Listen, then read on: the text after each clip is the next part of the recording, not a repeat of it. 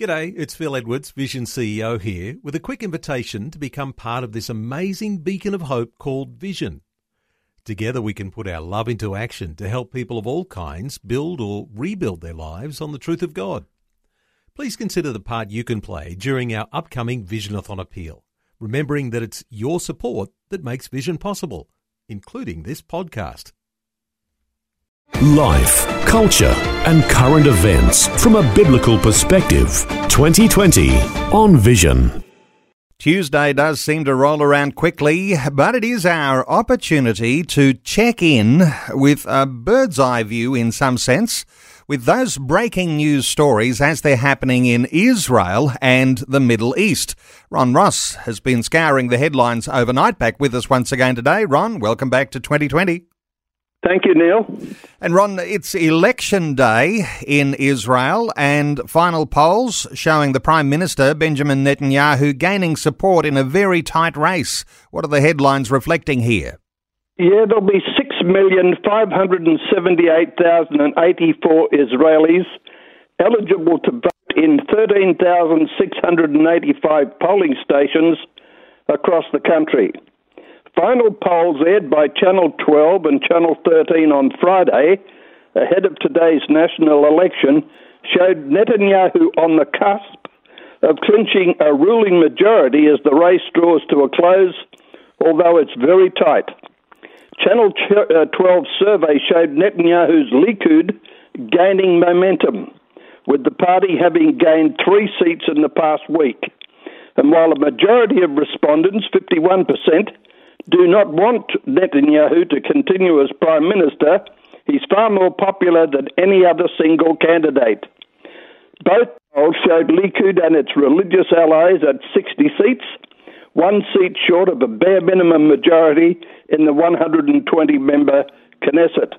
The 24th Knesset will be sworn in on April 6th, but time will tell whether that happens on schedule or not.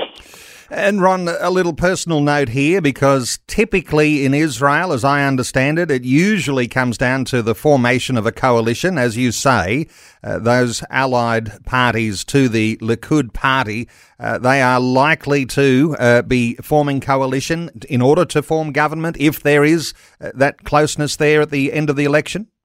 Well, it's essential, and one of the big issues is that the Arab party, Ra'am, are suggesting they will go into a coalition with Netanyahu if necessary, and that's not going down well with some of the Likud supporters. But a coalition is necessary. It's been interesting to watch in the lead up to today. All the parties are lined up against Netanyahu and publicly saying they will not enter a coalition with him.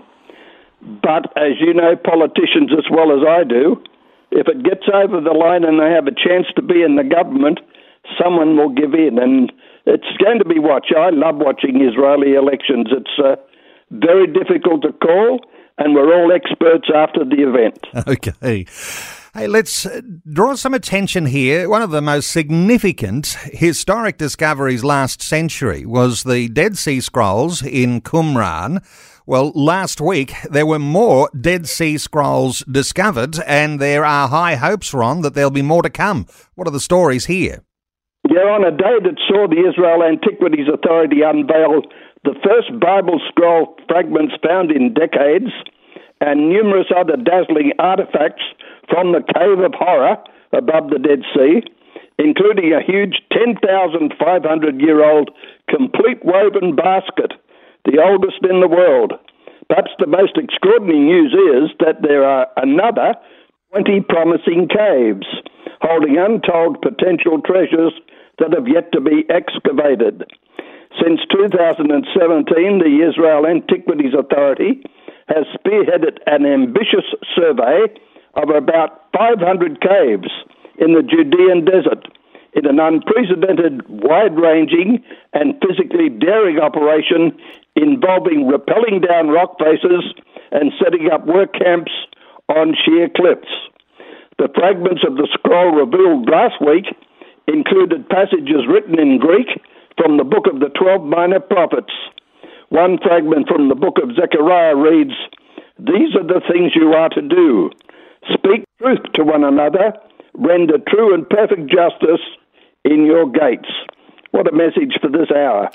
It is a message for this hour, and always encouraging to hear of these sorts of discoveries. And for listeners, of course, discovering ancient fragments or entire scrolls that affirm the biblical narrative as we have it today are very, very powerful.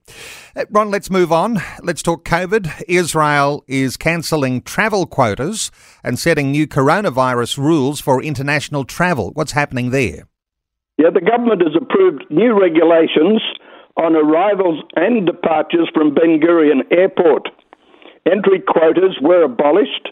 There are no longer restrictions on the number of people allowed to enter the country. Flights will be determined on the basis of the airport's capacity to receive them, while holding COVID-19 tests for incoming passengers and maintaining social distancing. Passengers will no longer be asked to check their temperature while entering the terminal and before boarding. Israelis departing the country will not have to submit a request to a special committee to be approved, and it will be possible for airlines to send cargo flights to Israel and use the plane as a passenger flight on its return. Israelis who travel abroad are still required to have a COVID-19 test done before they return and take another test when they land in Israel. Great development. Good development, and I guess they're no doubt hoping that there'll be reciprocal travel arrangements and some level of tourism will soon return to Israel. And there are all sorts of biblical sites everywhere in Israel where you go, Ron, but now there are some new biblical sites ready for Christian visitors. What's the story here? Yeah, this amazes. It doesn't surprise me at all, but when my wife and I were living in Israel, we were amazed at the distances Jesus and his disciples walked. They did a lot of walking. Now, pilgrims who want to walk in Jesus' footsteps can do so on a new trail called the Emmaus Trail, which could be the road that Cleopas and another disciple walked from Jerusalem to Emmaus after the death of Jesus. According to the Gospel of Luke, as they walked, they discussed the events that led to the crucifixion. At some point, Jesus, who had been resurrected, appeared to them, but they didn't recognize him. When they arrived at Emmaus, which is today part of Ayalon Park, near Latrun, they invited Jesus to stay the night with them. It was only then, when they sat and ate together, they recognized him. This walk is now an 18-kilometre event along the Emmaus Trail that now goes from Saxum Visitor Centre in Gosh. Part of the route is a 2,000-year-old Roman road that connected Jerusalem with Jaffa's seaport. Right now in Israel, there are no Christian pilgrims, who in 2019 made up more than half the country's 4.55 million tourists. I think with these events being published and well known, Christians will be returning to Israel, and I'm sure your friends right there where you work will be among those quickly going back to Israel. Well, I know there is excitement around here for possibilities, and yes, of course, COVID restrictions are putting some level of doubt on some of those plans, but no doubt as soon as there is opportunity, there'll be another tour to Israel, because you'll know too personally, Ron, what significance it holds when you can actually walk the streets and see the sights and be in the places that you read about in the scriptures. Something very special happens to your faith. Well, I did a communion service recently for Good Life Community Church here in Budrum, and one of the things that I recall is the Stations of the Cross in Jerusalem. And it's amazing to me that right in the middle of Jerusalem, in the city itself, there's evidence, there's a reminder of the love of God displayed through Jesus. And walking those sites and seeing those locations is a tremendous inspiration and a boost to your faith.